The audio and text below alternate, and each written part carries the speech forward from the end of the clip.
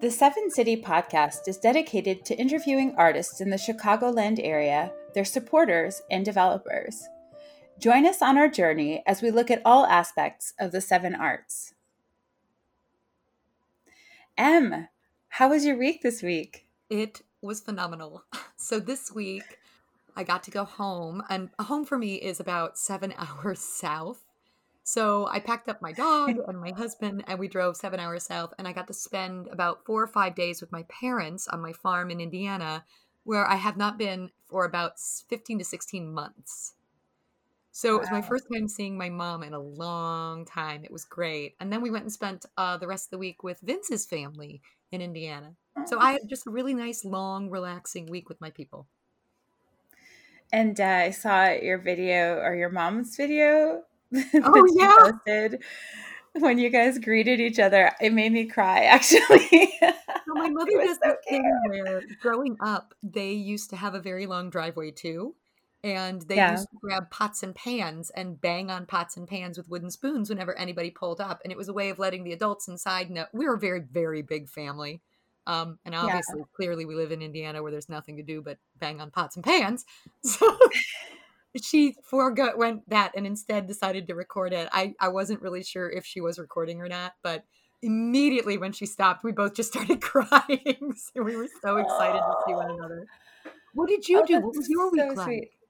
Oh my gosh, I was just trying to remember. Oh, I had the first um in-person church service, but it was streamed. So, but the thing that was unique for me, in contrast to 2020, was that I got to make music in person with a Yes. pianist for the first time in like a year plus. And I cried my eyes out. Like I was just bawling because it was such a beautiful experience. I was going to And say, I had the delight of working with Christopher Owen, who's going to be our conductor for the Brahms oh, he's Requiem in amazing. the fall. And I just, oh my gosh, uh, it was so special. And we didn't do anything super fancy, but we really got to make some beautiful music. Um, it was so lovely. I look forward to singing again this weekend, and we're having people come into the church this week. So Ooh. it's going to be so amazing, amazing. I'm so excited. I'm so excited about music again in person. I miss it sounds weird, but I miss the feeling of a piano's reverb in the air behind me. That And does not sound strange to me at all. I did not realize how much I missed that until it happened, and I was like, "Oh, I forgot." This is what collaborating is like. Well, speaking of collaborating, I think we should bring in our guest, Yes, Felix Gerard. What do you think? yes, I'm so excited. I'm so excited to speak with him today. Well, listeners, we have for you today our amazing composer and collaborator, Felix Gerard, who is the composer of our Pride concert, which is on June 24th. Felix, hi, welcome. Hi, Joanna. Hi, Emma. Hi, Elijah. Thank you so much for having me today. Oh my gosh, it is a pleasure. Yeah, Emily and I have been doing a deep dive on your concerts and all of your content that you posted on your website. And I just have to say, number one, you're prolific. Oh, thank Yes, you. And we've been number fangirling out over here. number two, you're just so approachable as a composer. And it's really, really wonderful to experience as an audience member, um, you know, music that is contemporary because obviously you're here with us. Yes, I am. um, but that is so so approachable, and it's not that it's not intellectual and there's not a lot of uh, highfalutin 20th century music information coming at you, but it still feels like um, a warm and present experience for me, and I Friendly. just want to say thank you for that. Yeah.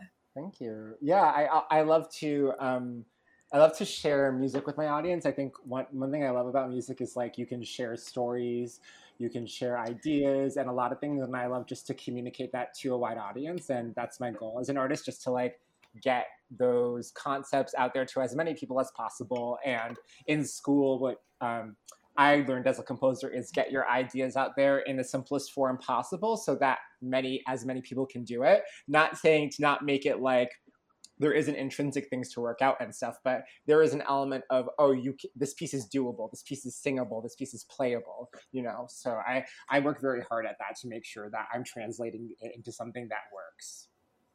Can we talk about how much I appreciate that as a producer, as a singer and as a director and as a producer, having a piece of music that somebody really put that thought into being as clear as possible, but also opening up those possibilities. That's what I meant when I said friendly. That is the nicest gift you could give to any production team, because it really does allow them a space to play and work in their own vision. But it doesn't dictate to them what they have to do. Yeah, absolutely. And also just like being clear with markings and what you want there, and just making sure that the information that you need in the score to communicate that comes through, or like open it up for discussion. That's like super important. And I think like not to shade on how composition is taught, but sometimes in some programs it's taught as like something that's so highfalutin and unable to be like appreciated by the masses, that it's like so intellectual. So it's kind of, I kind of am out of that camp. Like I love like intellectual music, but it's not the only kind of music that I love, So I think that's so that's one thing I'm trying to do with my work is like, hey, new music is like, it's approachable, and it's like, it can be about things that you actually care about, Well, what other musical styles do you love, and how do you feel like they've influenced your work? Because you have such a wide variety of work. You've got, 8 operas I'm looking at, over 119 works, art songs, 10 operas actually, but yeah. 10? Oh my goodness. All right, you have to tell me, what's your favorite kind of music to listen to when you're just turning off and enjoying yourself? And do you think it's influenced your style? I work as a composer and collaborative pianist in opera a lot. So I'm around art, song, and opera all day and night. So when I am not doing that, I'm listening to pop. I'm listening to Britney. I'm listening to Kesha, Dua Lipa, Lizzo. Like that's my bread and butter, because like for me, classical music is work. And so when I'm in it, I'm not. It sounds weird. I'm not listening to it to appreciate it in that sense as an audience. I'm listening to it, like analyzing it either as a composer when I'm working on something, or as a pianist when I'm working with a singer or doing a new piece or something. So I love pop music, and it has influenced my style a lot, because I do have rep that is crossovery or references musical theater, and I don't think that's a bad thing, because that's what I love. And that's kind of like, I feel like if you look at the development of musical theater, especially in America, it followed side by side with opera for a very long time. So it's not like, writing music in English that is like, has like an element of approachability, that it inadvertently clashes or coincides with musical theater tradition, because it's so tied to singing in English, in a stage piece. So I've decided to embrace that in my work, and I love doing that, and I love playing with that boundary, because it's super fun for me. I had a song cycle I wrote last year called Happy, and the idea of the first half was that it was more classical leaning, and then in the second half it started to go into straight up musical theater, pop with some rock influence. So it kind of went from like almost Britten and Schubert to like Radiohead, and then like contemporary Broadway, and and so I love playing with that, because I feel like there's a lot within that. And I love also the approachability of pop music, because I feel like, especially lyrically, it can communicate things that classical music sometimes doesn't, because the language is, there's so many different things with language, and also with poetry, and that's its own wonderful thing, like analyzing poetry. But what I love about pop lyrics is that it's like really easy you don't need to think too hard about it to understand what's Yeah. going on. And I love that. And that's why I love like alternative rock music and folk music. That stuff is super interesting to me. I love jazz. I wrote an opera, Tabula Rasa, with my very frequent collaborator, B. Goodwin. That is, I call a jazz opera. And there's a lot of improv. There's a lot of jazz harmonies that I put into it with classical singing. So I love like all kinds of popular music styles, and that's a huge influence for me. It's not the only thing I do, but it's like when I'm turning off my brain from work, that's what I put on Spotify, you know. Totally. I completely agree with you. I feel like sometimes there's this big push that we want crossover work, right? In the classical world, because that's how you live. You can't just do one thing anymore. You have to do Mhm. many things in order to, survive Right. and keep paddling.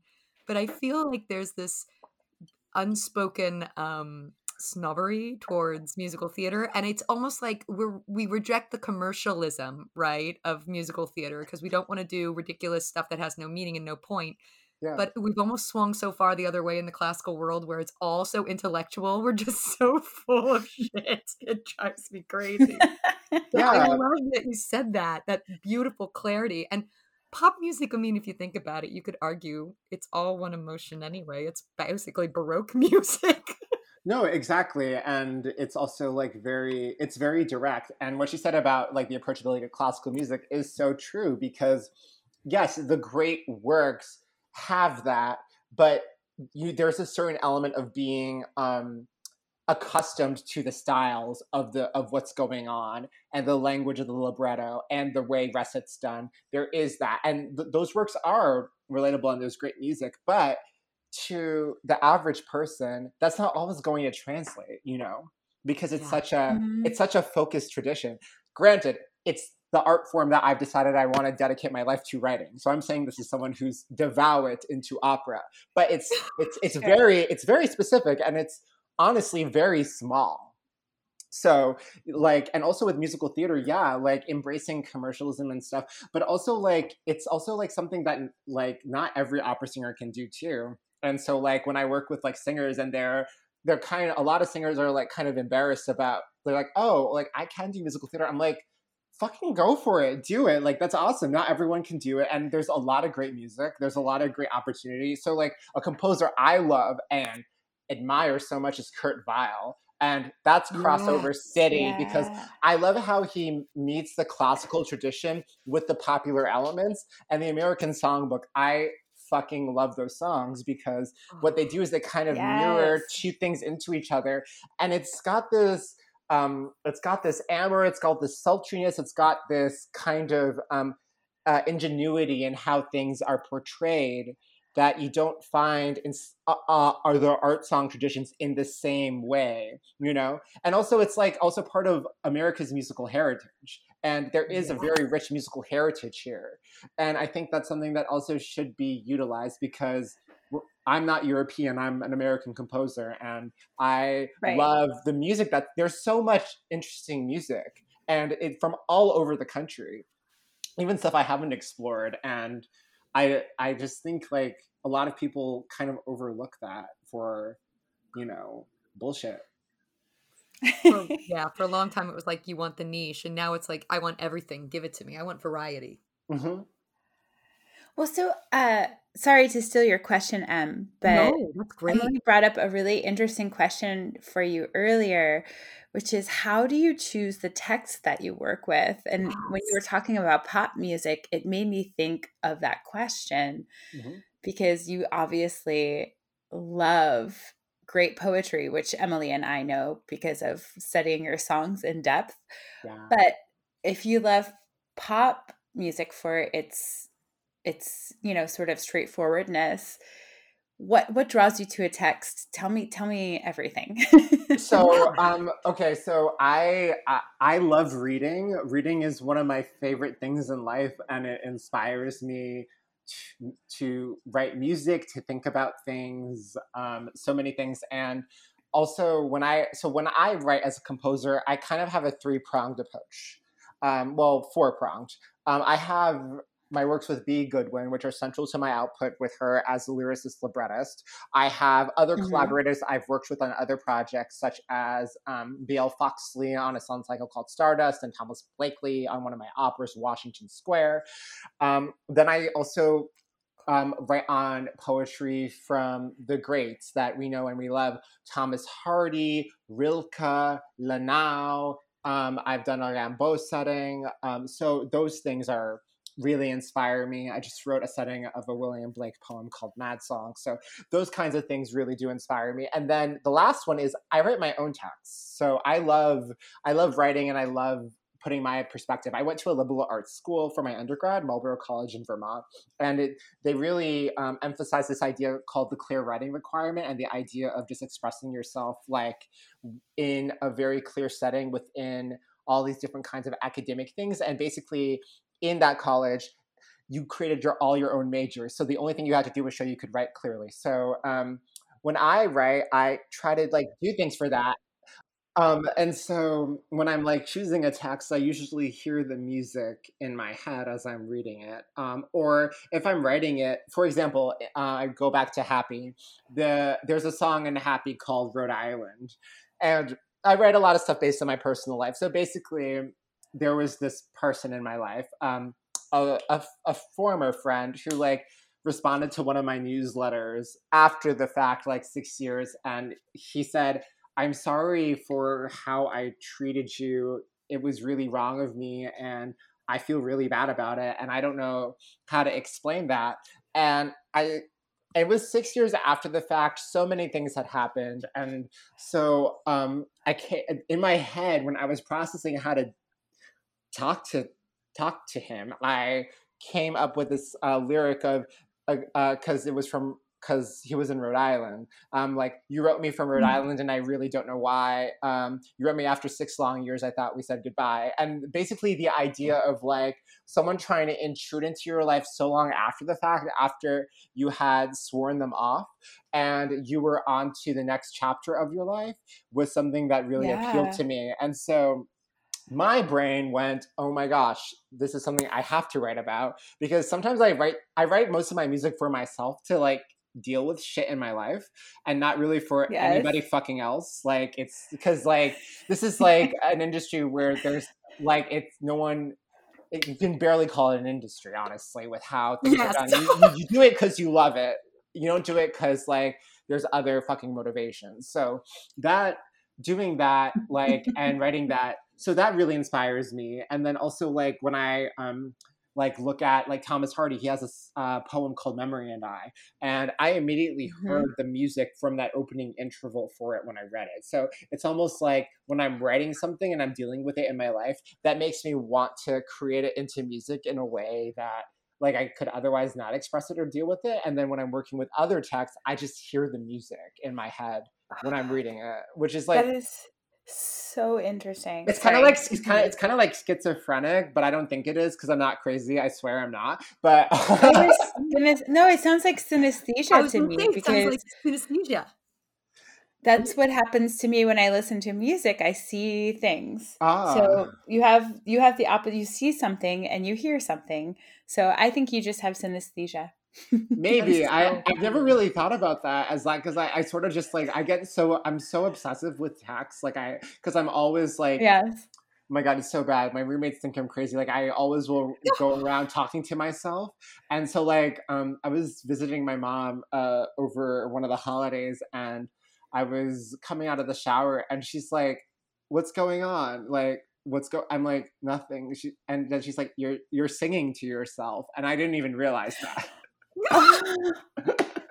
So I was like, "Oh, well, there's this thing I was thinking about." So it's sort of like, also I don't realize it sometimes because it's just like my head's always on with thinking about things.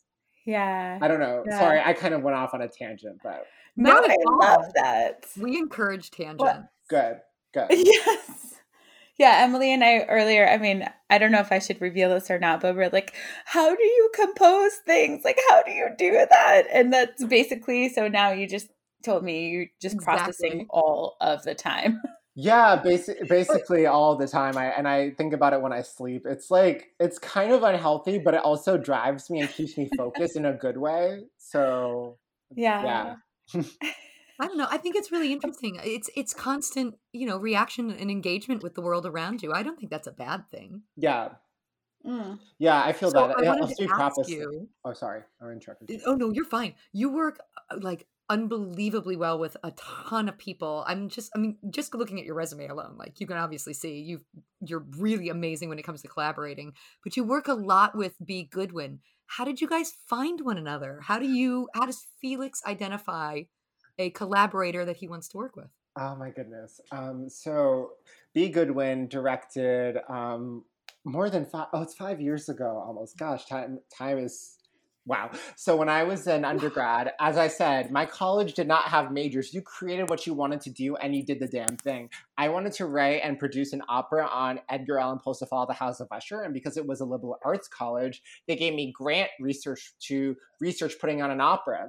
And so I needed a director, and B. Goodwin directed the Vermont production and then the sold out off Broadway production at the Domena Center. And that's how we initially met through because one of the adjunct theater professors worked in New Jersey and recommended a friend who recommended her. And so we found each other, Mm. and it was the first opera she ever directed because she came from straight theater and musical theater and acting. And then she came into the Poe piece and she fell in love with the genre. And from there, she's had a fabulous career so far directing opera because of that. And then she's always been writing lyrics and text, but then putting that into classical music. The next work we did after Usher was a song cycle called Songs of the Soul Beams, which went up 4 years ago at the Brooklyn Academy of Music. And that came about because during the course of the fall of the House of Usher, my dad passed away, and so did her grandmother. And so there was a lot of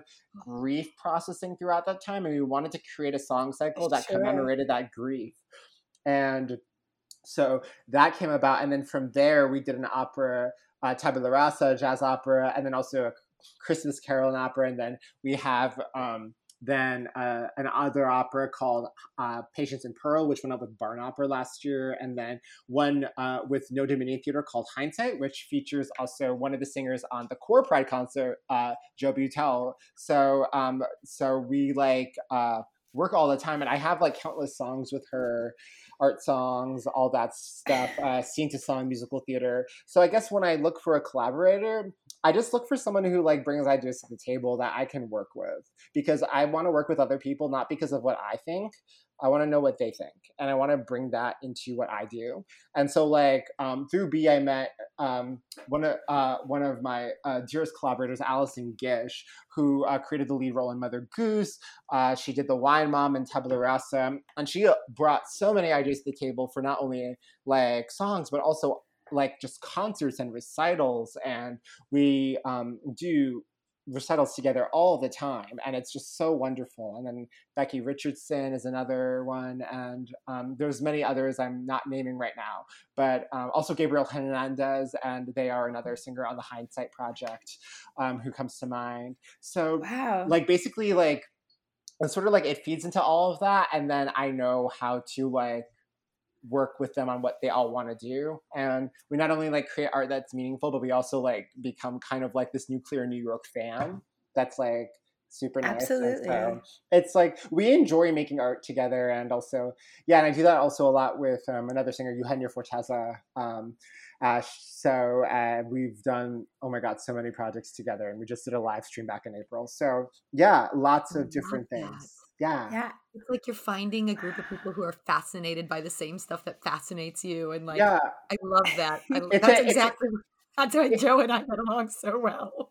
yes, Yeah. no, Oh, totally. our listeners know that, CORE is all about building community. And that's what really drew me to you, Felix. When Yeah. we talked, I was just like, oh, this guy is on it. And plus your music is amazing. So, Yeah. it was an easy one for me to say yes to. So this is one of my favorite questions. What do you think led you to become a composer? Ooh, okay. So this is a funny story. So when I was a kid, I my parents were not really musical at all, like at all, and nothing to do with music. But I wanted to always stop by a friend's house that had a piano, and it was Mm. like a road that you'd always have to go down from the town where I grew up in Connecticut to go out to do errands and go anywhere. So it got to be a huge Mhm. problem because all the time I'd say, as like a toddler, I want to go to this person's house and play the piano. And so I think out of frustration and also just so that I'd shut up because I was kind of a brat when I was a kid, they got a piano. And Oh, so wow. I still have that piano here in my I still use it till this day actually. I got it. Oh, So wow. yeah, my Yamaha upright. And so that like was what really that instrument and then studying piano and then composing kind of really came together. And also did a lot of ballet when I was younger, and I loved ballet Mhm. music, and like I'd always dance in the Nutcracker. And I was like really flexible as a kid, so I used to do gymnastics and stuff. Like I could walk on my hands, do like cartwheels. I was yeah, which I can't do anymore. But like back then, it was like, oh, you want me to walk on my hands? Sure, I can do that. When my first piece I wrote was called The Firebird because like LOL ballet music when I was 5. So it sort of like came out of that actually. And then from there, I played a lot of piano and I kind of just wrote music as I did that. And then I saw my first opera when I was, I believe when I was 10 or 11. It was The Marriage of Figaro. And it was in, I believe, Pelham or New Rochelle. And from there, I fell in love with the form. My piano teacher, Burton Hathaway, who was my main mentor, he's a big piano pedagogue, wonderful. He had a huge collection of opera CDs and a library, and it was also all the bel canto operas, so all the obscure Caballé, Sils, Callas recordings from like Bellini, Donizetti, Rossini, Verdi, all of those guys. And just so I kind of just like absorbed like the bel canto tradition. And then I was homeschooled at some point because I wanted to focus on music instead of just like having academics dictate when I could work on music. And so as part of like study projects, my sister and I would go to the library and we'd decide an opera to rent every week and we'd watch it. Oh, So like, wow. yeah, from like the library, because the library we were at had an extensive opera kind of collection. It I was like used to do that too. oh my god, right? It was like the funnest thing, like the most nerdy thing, and then also obviously the PBS. This was right before that they started broadcasting in theaters, but it was like then, and then they have it on PBS for you to watch, and so that would kind of be Right. like movie nights, like watching the operas, and then on the radio, if the opera was interesting on the radio. I'm not going to listen to the whole thing on the radio. Sorry, No. unpopular opinion. Too long. Anyway, so kind of like no, it's true. Agreed. It's really Totally fucking long. agreed. Oh my If I god. get 4 dinner breaks in the middle of the story, it's too goddamn long, Oh my guys. god. And hashtag we don't need Siegfried at all. Okay, we can just like skip that altogether. Thank you. I'm like, if I need a flow chart to follow who's got what relationship in this opera, too many damn people. Too many. Too many. It's like it's there's actually this hilarious thing on YouTube. I forget the name of the comedian who did it, but it was the Ring Cycle in 20 minutes. Have you seen that? Oh, I saw that. It's my it's kind of the best thing ever. It's like it's amazing. It's like That the sounds if the fantastic. if the Ring Cycle was like if that was the Ring Cycle, it'd be like my favorite piece, but it's not. But that anyway, it's on YouTube. Go check it out. So basically, from there, then I went to my undergrad, and I Mm. wanted to always do an opera in the fall at the House of Usher. Right after I saw Figaro, I was on that field trip that you go on if your parents don't allow you to go to the cabin in the woods for a week. So they like take you on day trips because my parents didn't want me to go. Oh. I know. So like one of the day trips was to this damn theater. And so it was like play theatrical versions of The Fall of the House of Usher, Charlotte's Web, and Amelia Bedelia. I What? really grabbed. I know, what the fuck? It's like so right there. But being the fucked up motherfucker I am, I like gravitated towards the Fall of the House of Usher. I was like, oh my god, this story looks so cool, like with all the lighting and stuff. I was like, I want to compose an opera based on this, and I was like 11 at the time. Didn't have the fucking tools to do it.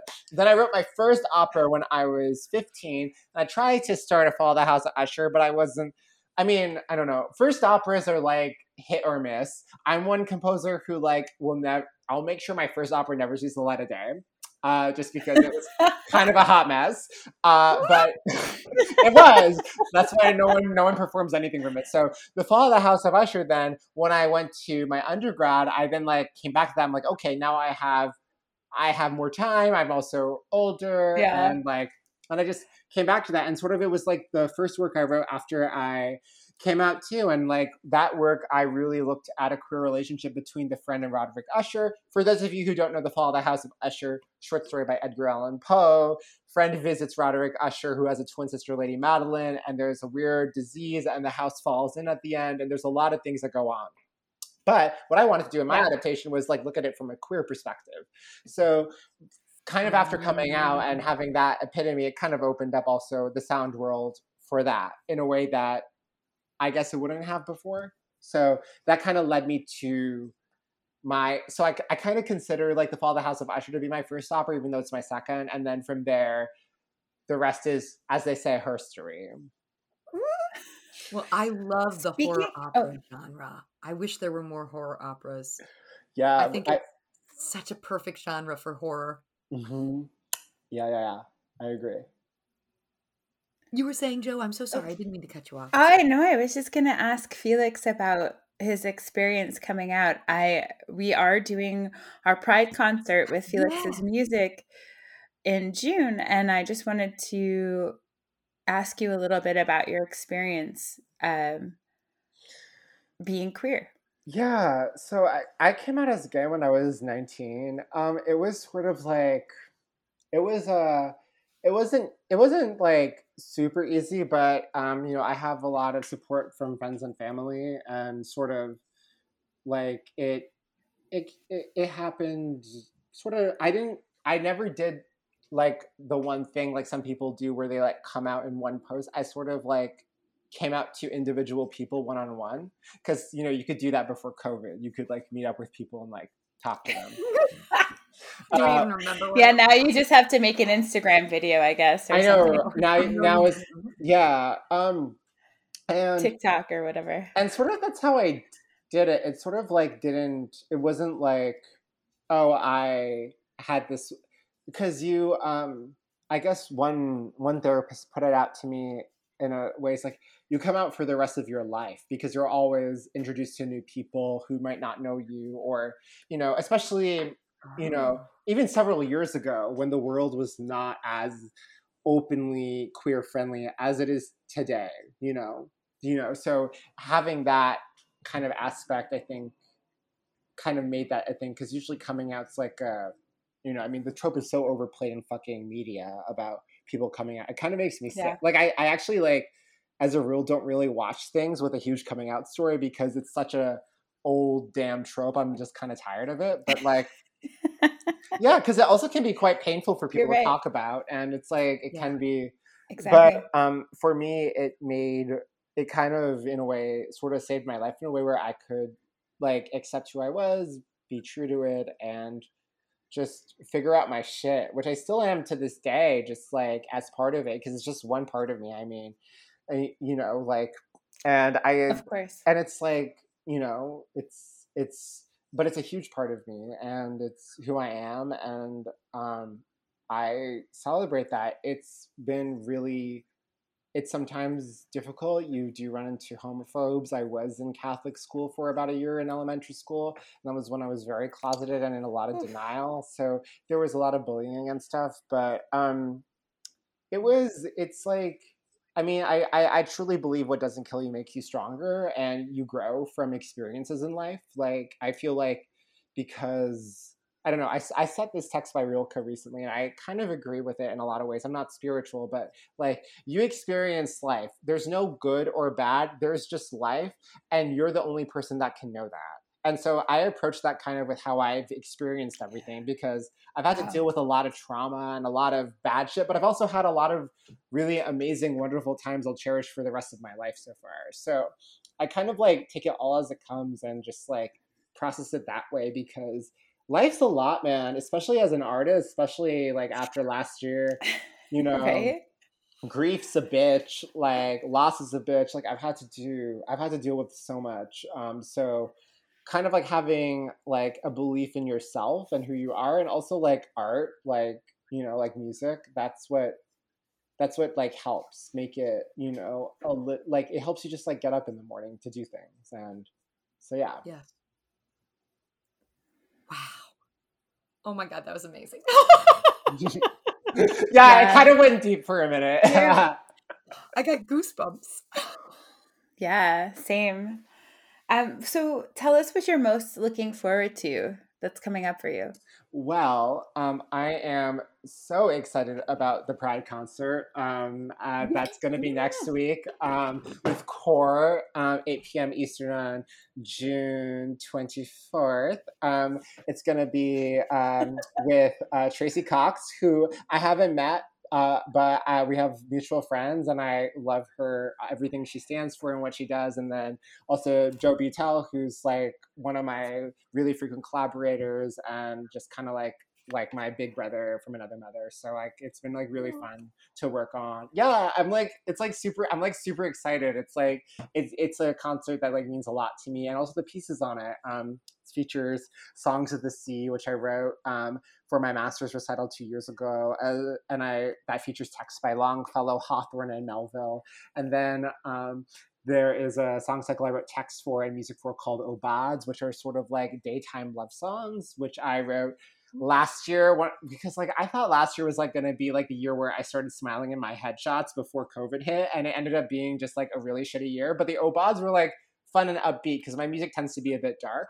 And then so Joe will be singing those two smaller sets, and then Tracy's going to sing a set called Songs of the Coppice Gate, which takes poetry of Thomas Hardy from Poems of the Past and Present, which really deal with a lot of mental health, the end of things, death, depression. Mm-hmm.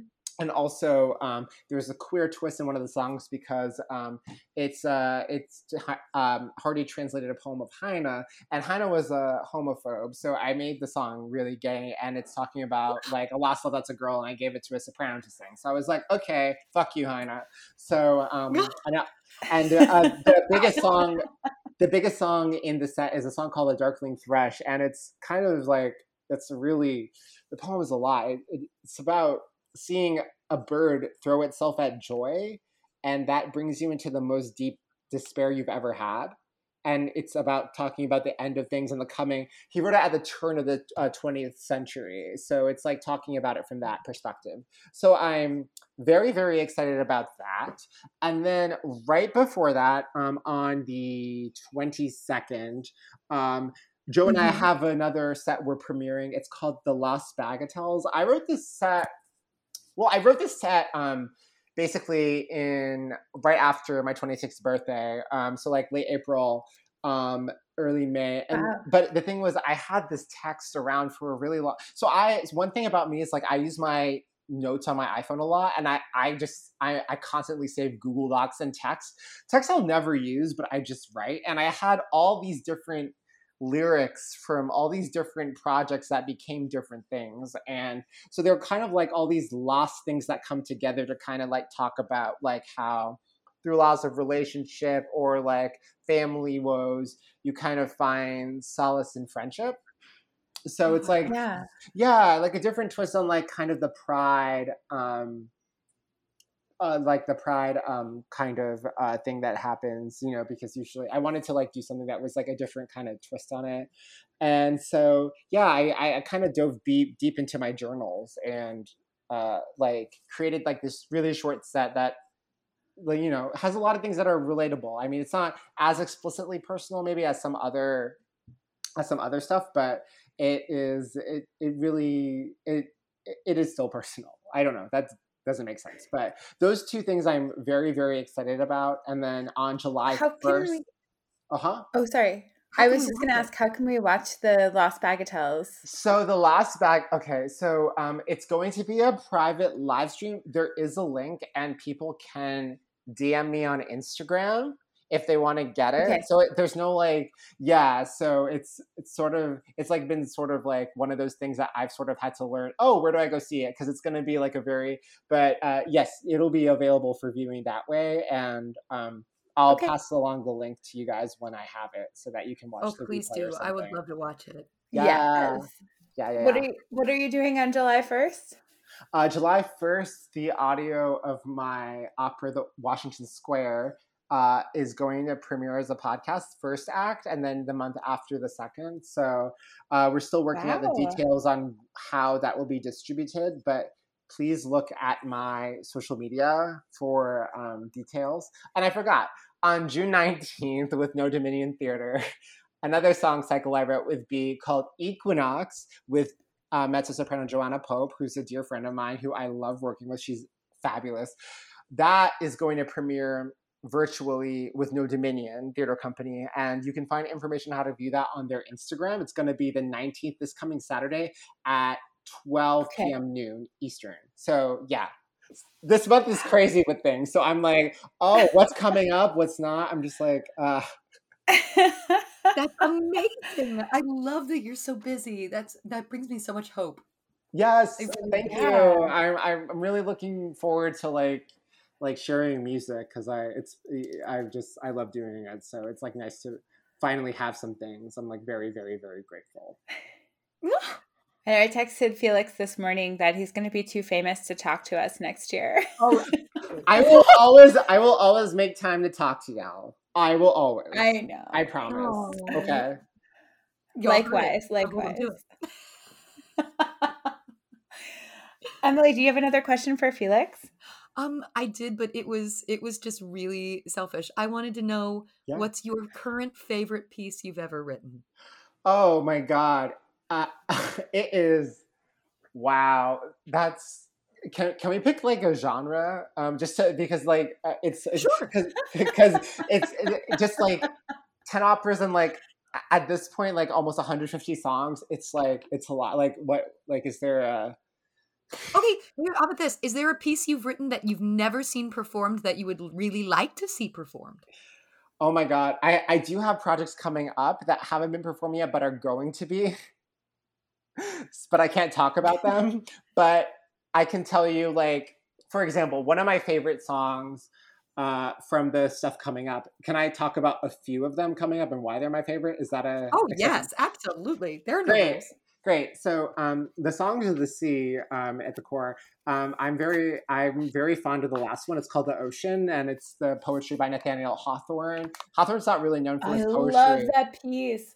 Oh, Sorry. thank you. No, I love that poem a lot, and what that Yeah. song cycle, it uses the ocean as a metaphor for death and like how life comes to an end, but in a way that Mhm. isn't. It's not horror. That it's sort of like life is a cycle, and the cycle comes to an end at some point, and so that poem has always stayed with me. And then I also really like what song? What song am I thinking about?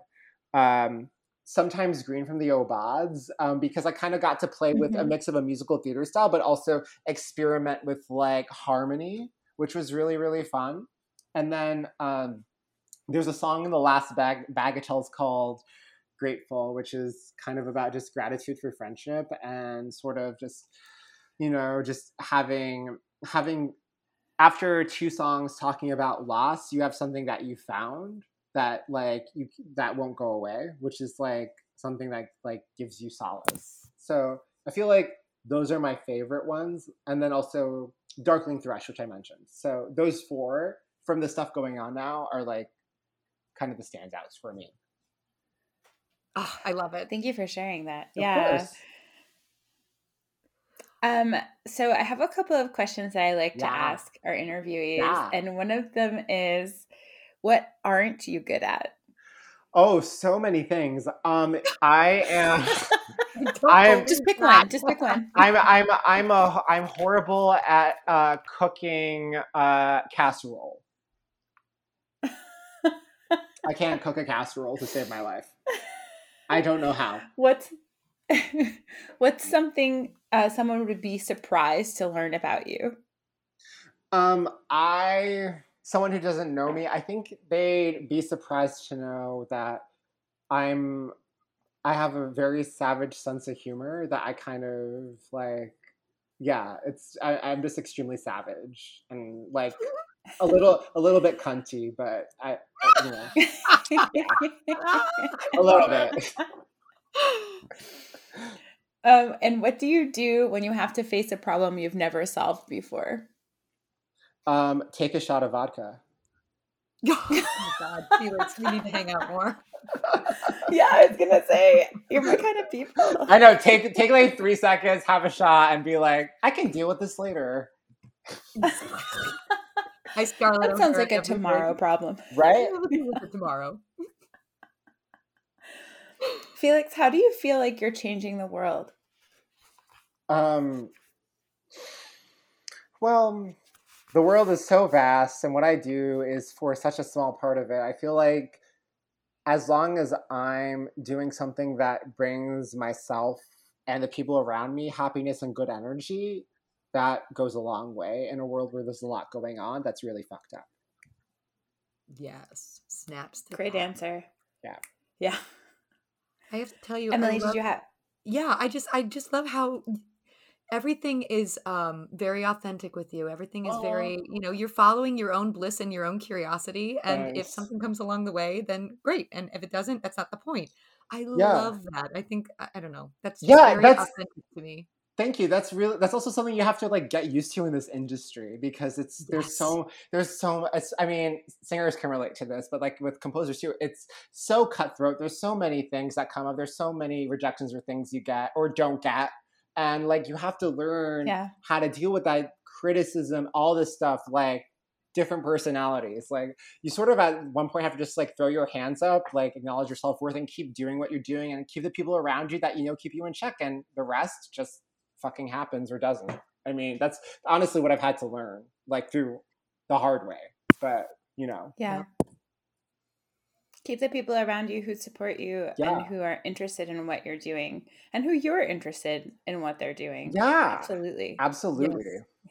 My new motto is no more assholes. I don't want to work with or have to be around any more assholes post-COVID. And the whole thing where we were like, we'll just suck it up and it'll be fine because it's over. So, no, I'm not doing that anymore. That's the most important thing in a collaborator. Like I don't, at the end of the day, care how great you are at something. If you're a dick, I don't want to work with you.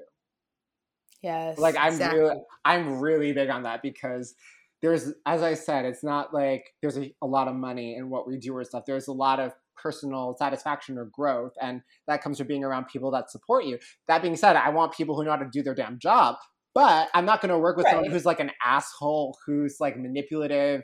And I've been around a lot of toxic situations, so I've had to learn how to deal with that. But it's so important, and I don't think enough people say it because like all the abuse that goes on in the industry, particularly in opera, is very hush hush.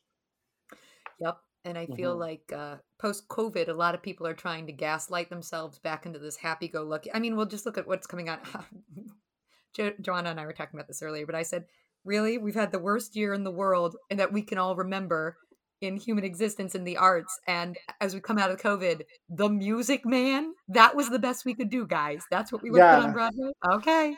Yeah, no, well, there's so many things with that. That's a whole other discussion about like how backwards it is because I know. Yeah, and like this wasn't, I guess what also got me through this year was that this actually wasn't the worst year of my life. The worst year of my life was the year I lost my father in 2016.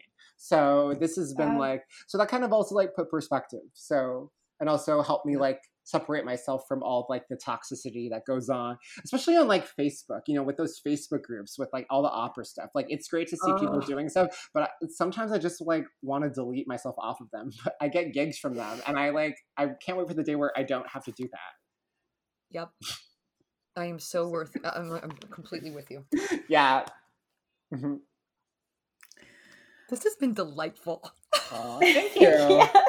This is fun. You really, we could do really are episode. Just talking all day. You really are a spectacular person and a wonderful collaborator. We are so lucky to have you on our season. I'm so excited for this concert on Thursday and to hear the rest of all of your concerts the rest of the year. So thank you for joining us. Thank you. Definitely stay in touch. We want to follow you and listen to everything that's coming out. Yes, absolutely. Yeah. Thank you for listening to the Seven City Podcast. Our producer is Elijah Lee. Join us for Pride on June 24th at 8 p.m. Eastern, 7 p.m. Central. Tickets can be purchased on our website with the help of Paybe. If you'd like to support Core Productions, find donation options on our website, Core Productions, KOR Productions.org. Thank you again for listening.